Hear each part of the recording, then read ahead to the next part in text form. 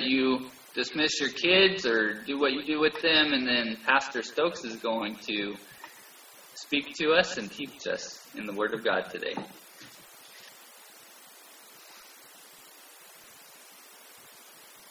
All right, I gave you a few seconds to decide what to do with your kids, huh? So we are in a series really that's about the second coming and the kingdom to come. But for the last several weeks, we've been looking at the gospel. Now, this feels like a sidetrack, but it's not, because we're really addressing the issue of the centrality of Israel to the plan of God. And the plan of God is not just the salvation of individuals, but of the restoration of the entire creation of God. So we looked at the gospel, that good news that announces peace, good things of joy, salvation, and the reign of God, of the God of Israel over the whole earth. And we saw that the basis of this gospel is found in Isaiah 52 and 53 that expresses the death and resurrection of Yeshua, or Jesus, as the suffering servant. It includes an understanding that he has ascended into heaven. That's what we looked at this week in Ascension. And he is sitting at the right hand of the Father, waiting for the Father to make his enemies a footstool, to return him at a time that only the Father knows.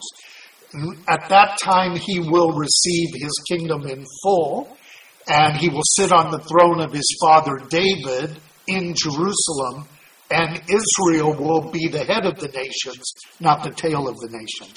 And this good news is to the Jew first, and also to those of us who are from the nations. Now, in the last 3 weeks, I've talked about the gospel and the Jews. And I said that Paul explained why many Jews of several types in his day were resistant to that gospel. I then explained how the gospel had been changed in the Christian context that ended up making it extremely difficult for Jews to understand Jesus, let alone accept him as their Messiah. And then last week, I looked through the history of Judaism and the dynamics in its history that make the gospel, even as it was expressed in its initial Jewish context, to be unacceptable by Jews in our day. And I explained that the Jews today, as in the time of Paul, are not monolithic, but they have differences in culture, differences in denomination, and differences with regard to Zionism and political issues. So, today, Jews largely reject the gospel for both biblical and Jewish reasons. The Jewish reasons are what we've talked about. They don't think Jesus brought the kingdom together. But by biblical, I mean that the plan of God that is argued by Paul is that Israel has been hardened. This hardening has two functions. One is to cut off certain people from Israel. In Romans 9, Paul says, not everyone who is from Abraham is Israel. And he gives that explanation. In other words, God has hardened some Jews who have rejected him. Now that's true of Gentiles as well. The second reason for the hardening is so that the fullness of the Gentiles can come in. And when that is done, all Israel will be saved, and the kingdom will come in full at the return of Jesus. Those Jews who partially are hardened to the gospel, Paul calls them enemies of the gospel, but he says they're part of the remnant that remains, and Paul calls them beloved and chosen by God for the sake of the patriarchs. Now, we can't fully understand this, and we must not see this as a separate means of salvation. Salvation is by grace through faith, and that as a gift from God. But Paul understands that even with that mystery of that remnant, there are some Jews who can be saved by the means of the gospel through becoming jealous as the Gentiles come to faith. And that he expresses in Romans 11, which we looked at last time, 11:11, where he says, did they stumble, meaning Israel, so as to fall? May it never be. But by their transgression, salvation has come to the Gentiles to make them jealous.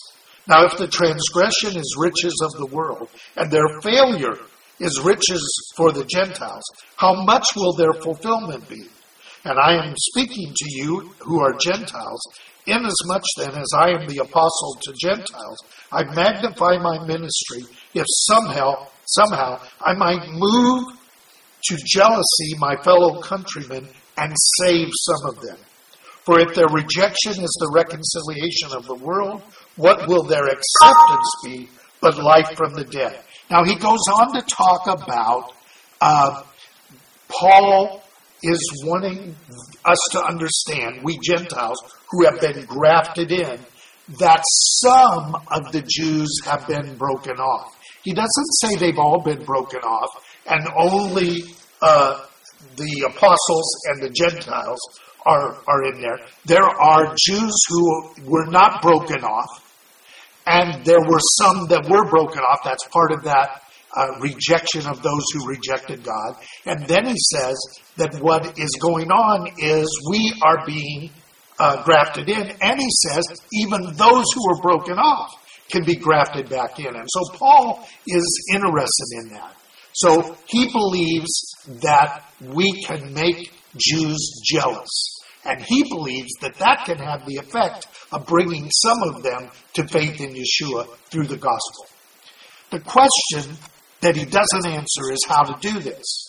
And that's the subject of this week. How do we provoke to jealousy secular Jews, Reformed Jews, Orthodox, both modern and very traditional, the ultra-Orthodox, and conservative Jews? How do we, like Paul, become all things to all Jews so that we might reach some of them? Well, Paul's going to give us some understanding of this in Romans 11, verses 25 to 29. So I'd like you to look at that. He says, I do not want you, brethren, to be uninformed of this mystery, so that you will not be wise in your own estimations. That a partial hardening has happened to Israel until the fullness of the Gentiles come in. And so all Israel will be saved, just as it is written. The deliverer will come from Zion. He will remove the ungodliness of Jacob, that's Israel. This is my covenant with them when I take away their sins. So Paul says in verse 28, from the standpoint of the gospel, they're enemies for your sake. But from the standpoint of God's choice, God's election, they are beloved for the sake of the fathers. For the gifts and the calling of God are irrevocable. Now, I don't have time to go into that in more detail, or I'll be pushing this off even more weeks, and I want to get back to the main part of this series. But let me tell you, that if you have gotten in your Sunday school mindset that God sent every Jew that came out of the Exodus, except Joshua and Caleb, to hell, you have misunderstood God's faithfulness and his forgiveness of Israel. While they suffered in that generation, even Moses didn't make it into the land, but Moses wasn't lost. We have to be very careful for thinking that when God corrects people, it means they end up being lost. When he corrects them, he is disciplining them so that he will not condemn them with the world. And we have to be really careful about believing that people who fall under judgment by God are therefore unsaved. It may, in fact, be just the opposite. So, how do we provoke Jews to jealousy? Now, I've pondered this for many years. I was unable to even begin this when I first became a Christian because I was formed, if you can call it forming, in the parachurch movement in Youth for Christ with a very oversimplistic gospel and a replacement theology mindset. And then after my arrogant rebellion against God, which I won't repeat here because you know it well, I began to look at the scriptures with new, humbled, and broken eyes. I began to see the place of Israel in the purpose of God. And that helped me, but I still saw Israel as a means to the end. Well, God's got to do this because he said he's going to do it with Israel. I wasn't thinking of the actual people. Then one day, God opened my eyes to the confusion and pain that is common among Jews. In my undergraduate studies, I had a Jewish professor of psychology. I was almost 30 at this time, and I enjoyed her classes. She was a very good professor. And one day she invited me to her office. And she said, "Bruce, you're a minister, correct?" And I said, "Yes." And she then asked, in a roundabout way, if I would consider baptizing her children. I was floored. I said, I don't understand. You're a Jew. I think you're a religious Jew. You live in Fairfax, the Fairfax district of LA, which is a big Jewish community. Have your children become Christians? And I could see fear in her eyes. And she said, "No, but we're moving to Orange County from Fairfax. And we've heard that area is very anti-Semitic. And our children are going to have to go to public school. And I thought if they were baptized, had a certificate of baptism, it might be safer for them." Now, for some of you, you don't know the background of that, but there was a time when the public schools, you could prove your identity with a baptism certificate. Those days are long gone. There's a lot of confusion about what this all means, but for me, for the first time, I understood the terrible impact of anti-Semitism on post-Holocaust Jews. And I went home and I promised God that no Jewish person would ever have to fear my faith in their Messiah. And my path as a Judeo-Christian then began. My passion to understand the relationship and the conflict between Judaism and Christianity and Jews and Christians brought me ultimately to the founding of this congregation. Now, grateful that God has forgiven me by grace through faith, I became obsessed with living towards the culmination of all that God is doing, not what the church is doing. And that included noticing that it was becoming harder and harder to bring Gentiles to the faith. And at the same time, there was this remnant of Jews who were beginning to come to faith in Yeshua, not as Christians, but as Jews, this thing called the Messianic Jewish movement. I became convinced that I could be part of the desire of Paul to reach his people through jealousy. Jealousy, not envy, not coveting. There is a righteous jealousy and there is unrighteous jealousy, which is actually envy and coveting. God is a righteously jealous God.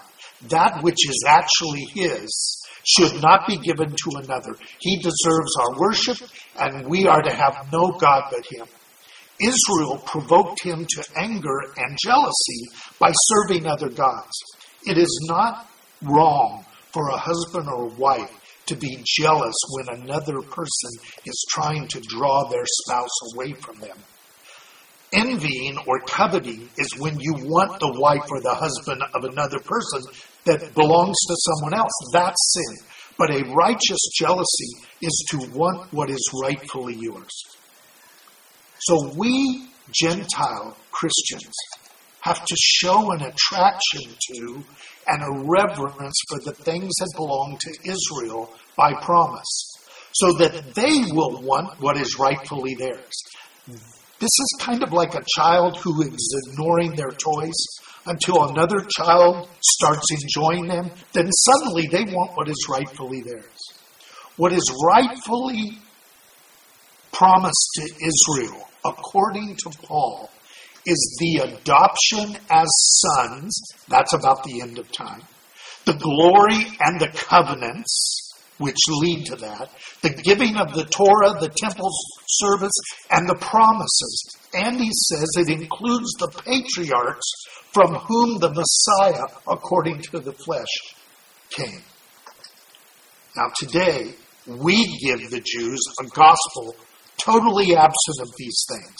Except we have Jesus, but we've divorced him from his people his Jewishness, his piety within Judaism, and his promise to sit on the throne of David over the whole house of Israel with the disciples sitting on thrones judging the tribes of Israel. None of that is mentioned. So I want you to imagine a Christianity that rejoices in the grace of God, to hope for these things for Israel. And imagine a Christianity that reflects the essence of these things through our liturgy, our life cycle rituals, our holy days, while we await the restoration of the kingdom to Israel, and for Israel to live a full Torah observance in the full blessing of God and in peace. I dare say that might be attractive to some of them. And that might provoke them to envy or jealousy or wanting what is actually theirs. When we want it more than they want it themselves, they may want it more as well. So how are we going to do this? Well, if Gentile Christians are going to provoke Jews to jealousy, we have to really know them. This must be relational, not a relationship with the goal of reaching them with the gospel, but a goal of embracing Jews as the chosen people of God, people who are connected to us and we to them by grace through faith in the Messiah of Israel. As Ruth said, and I want to turn to Ruth because the book of Ruth is going to be read in the synagogues this next weekend for Shavuot, and we will mention it in our Pentecost service. Here's what Ruth said when Naomi said, "Go back to your people." Ruth said, "Do not urge me to leave you or to turn back from following you. For where you go, I will go. And where you lodge, I will lodge. Your people will be my people, and your God my God. Where you die, I will die, and there I will be buried. Thus may the Lord do to me and worse, if anything but death parts you and me." Wow. Now, I want you to know something. Ruth was not becoming a Jew. She is aligning herself with the Israel of God and the God of Israel. She is being brought near, even though she had been afar off, particularly for a Moabite. And Paul explains that we Gentiles in Ephesians have been brought near by the cross. Near where? Near to Israel, who is near to God. And there is now peace. He is our peace, he says, between both the Jews and the nations. That peace between the nations will come in its fullness when the kingdom establishes itself. However, it is manifest, or it's supposed to be manifest, in us now. We must see ourselves as in relationship with Israel, and that means having relationships with Jews of all types. And in those relationships, if genuinely out of love we interact with them, they will be provoked to a closer connection to their God and His promises, chief among them being the Messiah of Israel and the kingdom to come. So the starting place is to become friends. I mean real friends with Jewish people. To be a friend is to care about them, to be protective of them, not as a project, but as a person of value. So as you find Jewish people in the networks of your life, your relationships, co-workers, neighbors, doctors or other professionals, maybe intermarried to your relatives, and in common interest organizations that you belong to, you should seek to be their friend for their good, not yours. And if that relationship blooms, you will have an opportunity to draw them closer to God and His promises, which are fulfilled in the gospel of peace, the good things of joy, salvation, Yeshua, and the reign of the God of Israel over the whole earth. Now, this is going to be different for different kinds of Jews. Secular Jews need to be safe with us to reinforce their Jewish identity and to see in us a love of the things that they have dropped in their secularism. Things like Shabbat. Things like the praise of God. Things like enjoying and being comforted and finding help in the mourning rituals. Our desire to see the promises fulfilled in Israel by the coming of the Messiah may still seem curious to them who may have a secular Zionism, but we can show them the greater promise. Now, religious Jews will be different. They will need to see that we are seeking to follow their God with our adapted understanding of Torah, not a rejection of Torah. And the more you let them explain Judaism to you, rather than you try to tell them what the Torah says, the better a friend you will be. Because they expect Christians to reject Judaism and to be anti-Semitic. We want to thrive in regard to the God of Israel and Torah, and we can be grateful that they become a light to us as they follow God. And that will be somewhat different for Reform Jews and for conservative Jews and for modern Orthodox Jews. Now, the ultra-Orthodox or Haredim, we will not be able to be friends very easily because they tend to isolate themselves. But we can be vocal to defend them and all Jews from anti-Semitic attacks, especially if those attacks are coming from Christians. We have a lot of repair to do in this area. Also, we can contribute to Jewish causes, showing the genuineness of our friendship and support. That's one of the purposes of tzedakah. As Paul said to the Gentiles, you have been given their spiritual things, you should give to them of the carnal things, right? Also, we need to be regular in prayer for Israel and for Jerusalem and for any Jews we know personally. That's very important. And we also need to pray that God gives us opportunities to minister to Jewish people and to be supportive of them. All of this needs to be a part of who we are without personal agenda. It has to be out of gratitude that God has given us access to all of this through the good news that was preached to us. We must become familiar with Judaism and with the hinge points and hyperlinks that connect Judaism and Christianity. And if we do these things, we will find ways to be, by all means, able to save some of them as Jews, who, like Paul and the other apostles, embraced Yeshua as Jews, as Adonai and Mashiach, foretasting the kingdom to come. Now, I want to talk a little bit about how I have done this in the past. One of the things, and some of you have done the same thing. I mean, that's really part of what the Disciple Center is. When we first started the Disciple Center, a lot of us spent time going to Jewish bookstores and Judaica shops to buy some of the items we needed and to make friends with the people who worked there, to tell them how we loved the God of Israel and the Israel of God, and that we thought Shabbat was a wonderful thing. And that shocked a lot of them. They were kind of taken aback because that was not their expectation of Christians. We have got to break down that wall.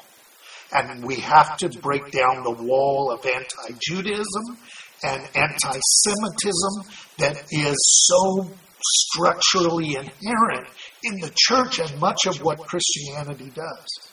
And I've done my best to try to show you in the Christian ceremonies that there are hinge points and there are hyperlinks connected to that. As we have run into religious Jews, my family and I, of various places, and we try to be supportive of them and talk positively of their things, they are always amazed when they find out that we're Baptists.